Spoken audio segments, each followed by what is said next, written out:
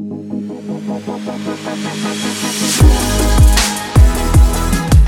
were listening to JC Talks, a leadership podcast where we help you live an all-in life and lead all-in teams and organizations. I'm your host, JC Hurtado Fredo, yours truly. And I'm grateful you've joined me for the next few moments. We're on episode 92, Win with Vision, Not Competition. Win with Vision, not competition. Now, let me tell you where this comes from, okay? This article comes from CNN, and it came out last Monday, and I got so excited about the lesson in this that I almost put it up last week as kind of a bonus episode, but decided not to do that. So, here's the title of the article.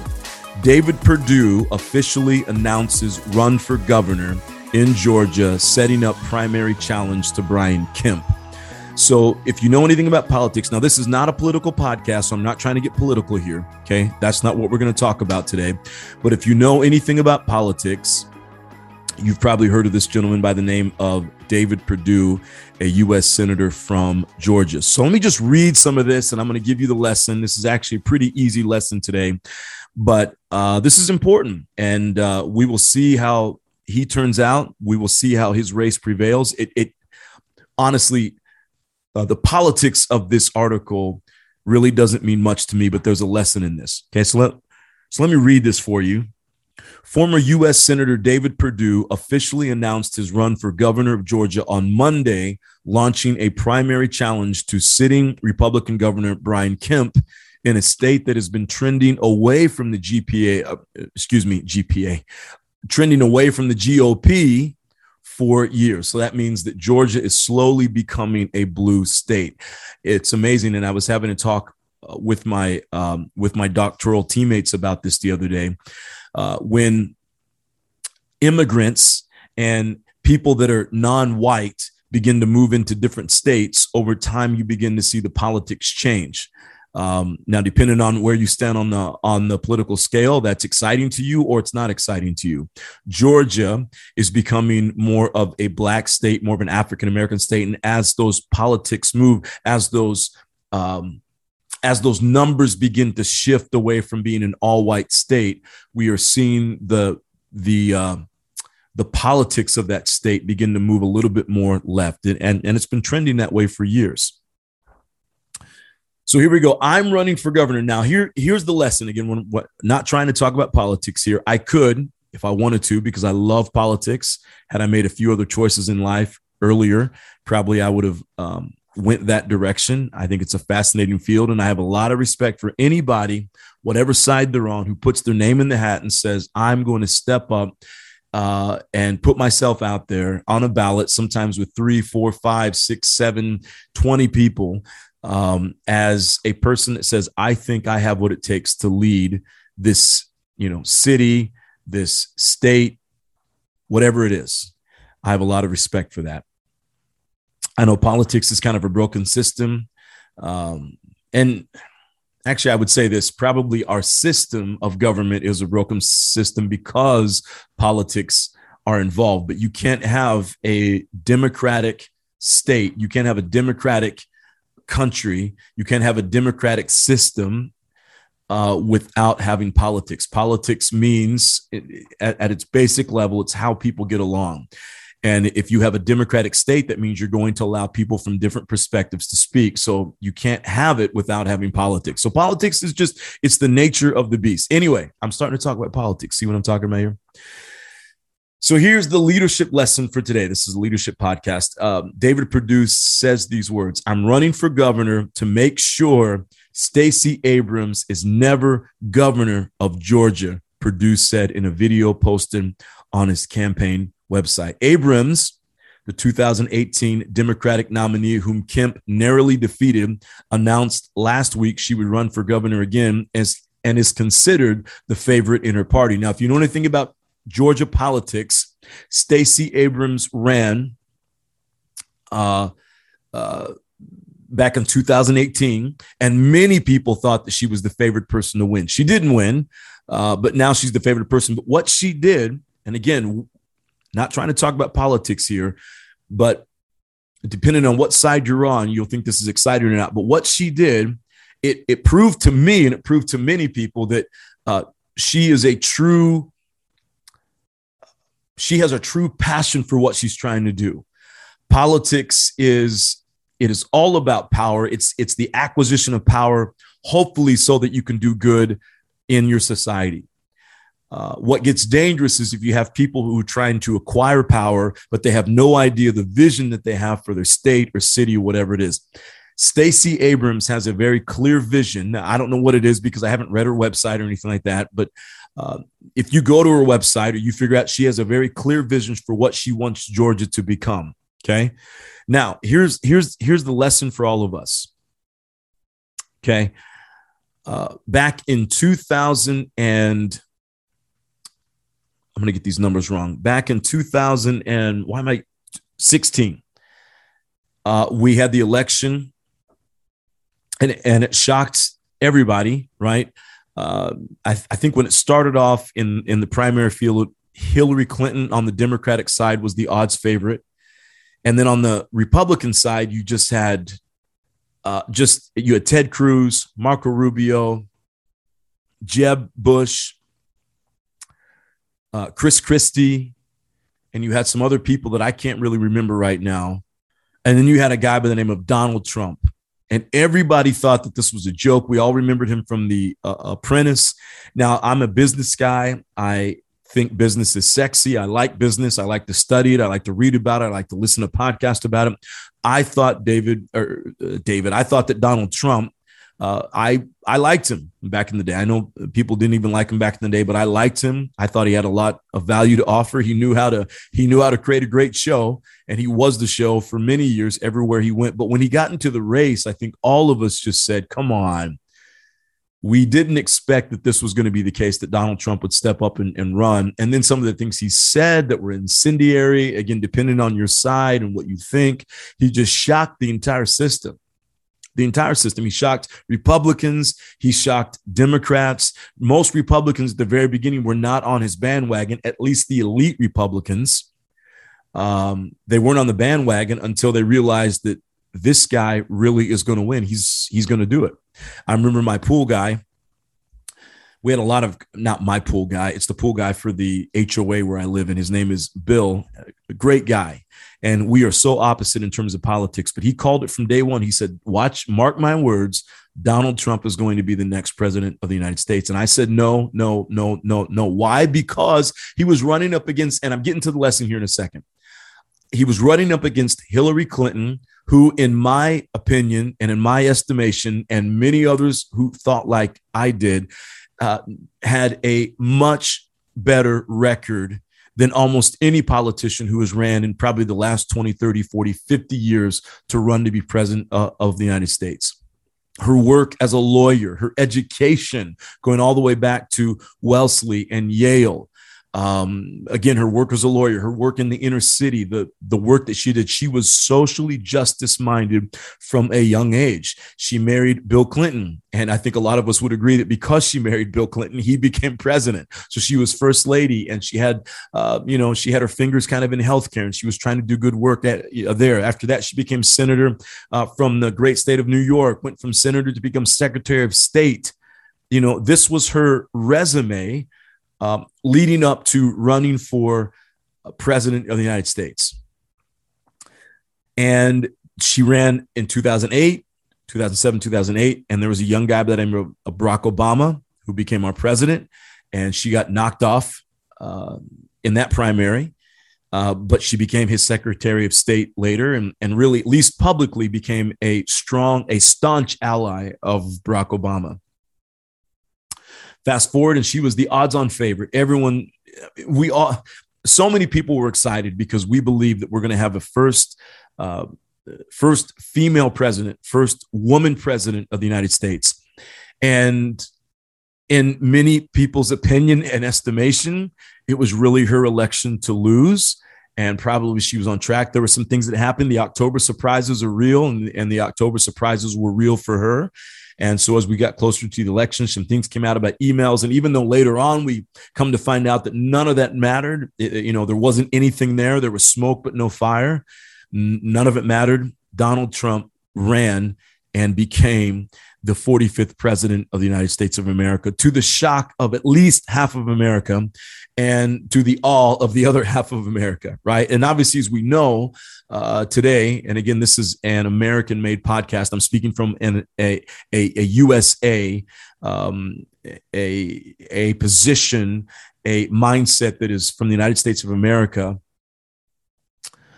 Donald Trump certainly shocked the system, right? I don't care what side you were on, but he certainly shocked the system, but he did it because he had a ton of loyal people. Now, that's a whole nother podcast. We wouldn't have time to talk about this. Here's the point that I want to make. After Hillary Clinton lost what most people believe was her election to lose, and really hers to win or hers to lose. It was her election. But after she lost, many people started thinking about what happened, and they did the autopsy. And this happens after every election. And here's what I remember hearing several people say. She had absolutely no vision for where the country could go. What she kept saying in her ads and in her speeches is, look at me, look at everything I've done, and then look at that guy. And that guy over there with the orange hair has no place to be president of the United States. And then she called all of his followers, a basket of deplorables.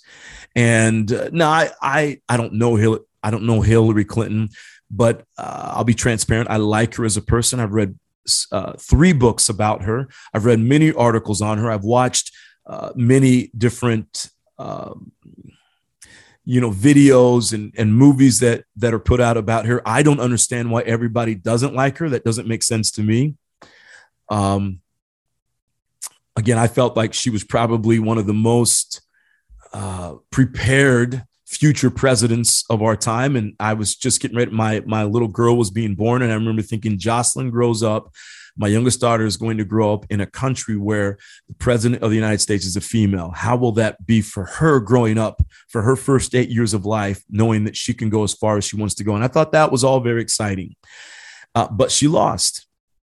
And again, what people begin to say is that she set no vision for the future of the country. It was all about, look at me, look at my resume, look at what I've done. Now, she didn't say these words, but you get what I'm saying. And she had a very serious demeanor about her, and she carried herself in a certain way. And what we've seen since the election through the Hulu special that came out about her, and her husband was involved, Bill Clinton as well. And now Masterclass has come out with Masterclass has come out with a new class featuring her talking about resilience. And I will tell you, I have not yet signed up for Masterclass. This class is going to make me sign up. Once we get through the Christmas season and I buy all the gifts I need to buy, if I have any extra money, I'm buying this Masterclass and I'm going to sign up for membership because I want to see her talk about resilience, because who better could talk about it? Anyway, all of that being said, she lost the election. And one of the most important things that people said was that she didn't really set a strong vision, or at least she didn't communicate the vision she had for America. She was coming off of 8 years of Barack Obama. That's always hard to do, is follow a popular president, right? We saw that with Al Gore and Bill Clinton. A lot of people felt like Al Gore, yes, maybe the election was stolen from him. That's what people would say. There's some people who would say that. But others would say, why was he in such a position that it came down to one state, right? I believe that he ended up winning the popular vote, but lost the Electoral College that year. The same thing happened with Hillary Clinton. She won by, I think it was 3 million votes in the popular count, but she lost the Electoral College to Donald Trump. But again, people are saying, why did it even have to come down to that? This should have been a blowout win with the Electoral College and with the public vote. And that's just not the way it went. And again, so here's what we're saying. Here's the lesson I'm trying to say here. Here's what we're saying right here. Here's what we're seeing is David Perdue. I see him, in my opinion, looking from the outside in, he's making the same decision. He's saying, I'm running for governor to make sure Stacey Abrams is never governor of Georgia. That's on his campaign. That was a video that he posted to his campaign website. This is not a vision for America. This is not a vision for a state. It's not a vision for a city to say, I'm going to do this because I want to prove somebody else wrong, or I'm going to do this because so-and-so shouldn't get this position. This is not vision. And what we've seen time and time again, and there are probably many elections held all across America. There are probably would-be politicians that are scattered across America who never ran because what they decided to do was jump in and say, I'm running against that person, as opposed to saying, I'm running because I have a certain vision that I want to set for this community. I want to set for this state. I want to set for this country. And so here's the lesson for today based on this. When deciding what you want to do in life, when deciding what you want to do in your business, when deciding any decision, really, here's what my encouragement to you is. And we've seen this work the opposite for other people. So we need to do better and learn from their mistakes. Let's set vision and let's win on vision, not on competition. We hear this in the business world all the time. There was a great book that came out, Blue Ocean Strategy, that came out a few years ago. I think it's been almost 10 years now since that book came out. But that book talked about if you're going to start a business, even though you're going to be in a field where other people are, you've got to figure out what they would call the blue ocean strategy. So what they would say is that over here is the red ocean, and this is where everybody is. Everyone's getting eaten alive. And so if you jump into the red ocean and you have an idea that someone, thousands of people are already doing, your competition is going to be so hard. What you need to do is jump over here into the blue ocean, where there's less competition. There is less people, less products. Now, eventually within 18 months to 2 years, there's probably going to be competition there, and you're going to have to step up your game and innovate, create in order to stay on top of the trends in your marketplace. But at the same time, when you jump in, the most important thing that you can do is find a space where nobody is yet and go rule that space. Right? As opposed to saying, I'm jumping into the marketplace and I've got this great idea and I'm going to beat out all of these competitors. How are you going to beat out these massive major competitors? Right? Unless you've done the market research and you figure out that all of these competitors are going to go down in the next year for whatever reason, maybe you know something that nobody else knows, more than likely you're going to jump in and you're going to drown. You're going to get caught up in the red ocean because you're trying to win through competition versus winning on vision. Here's where I'm trying to go. Here's the difference I want to make in the world. Here's my niche. And so I'm going to go over here and I'm going to create a blue ocean. Eventually it will become a red ocean, but at first it's going to be a blue ocean. And that's how I intend to win in the marketplace. So this is a lesson for us. Only time will tell if David Perdue is going to win. But if he does not, I'm going to come back and reference this podcast. And I'm saying this right now, unless he gets it figured out in the next few weeks or months, and he sets a clear vision for Georgia. If his entire vision is I'm running against that person, I am making the prediction he will not win unless he sets a vision for Georgia. Again, I don't have any dog in that fight. I'm not for David Perdue. I don't know. I need to get on there and look at what Stacey Abrams, look at what her platform is. I live in California. In many ways, this election is inconsequential to me. I know it is consequential. I get this. We live in a system, but at the same time, it's not, I can't vote in that. So I'm not saying this out of because I have a dog in that fight. I don't. What I am seeing though right now is somebody stepping up to run based on competition and not on vision. And we've seen it before. It doesn't ever win. So in life, my opinion to you is when you're getting ready to make shifts in your business, in your leadership, make sure you're running towards something, not away from something. Make sure that what you're doing is because of a vision to make the world a better place, not out of competition. Last thing I want to say, and I'll let you go for the day. This past week, I've been listening to several podcasts that deal with the Koch brothers. I listen to a lot of motivational podcasts, and Charles Koch, who I think is 85 or 86 years of age, he's been making the rounds on many podcasts, and I think he realizes he's in kind of his final season, and he's trying to get his name out there a little bit better because the Koch brothers, again going back to politics, if you know anything about politics, the Koch brothers, from anybody on the left, they are vilified by anybody on the left. And there's so much information out there. There are documentaries that have been written about this family, these brothers, and the money that they've raised for very conservative causes. At least they're more libertarian, but they've raised a lot of money for conservative causes. Anyway, he was in a podcast, and whether you like his politics or not, and I would say that I am not in agreement with all of his politics, you can't deny the success that he's had in life. He is worth 46 billion, I think now. At one point, it was 56 billion. Maybe it's 56 billion now. I don't know. But he's worth around 40 to 50 billion dollars. His headquarters is in Wichita, Kansas, Koch Industries. He and his family, his brothers, all of them, they have real estate all over the world. He's pretty much a private person. Again, we're starting to see him do more podcasts recently. Here's something that he said the other day when he was talking about this idea of hiring people. He's big on hiring the right people. He said, anytime that you're going to hire somebody, make sure you hire someone where you match up on values, and make sure you hire someone that is running towards something versus, or their motivation is to run towards something versus running away from something. He said it better than that.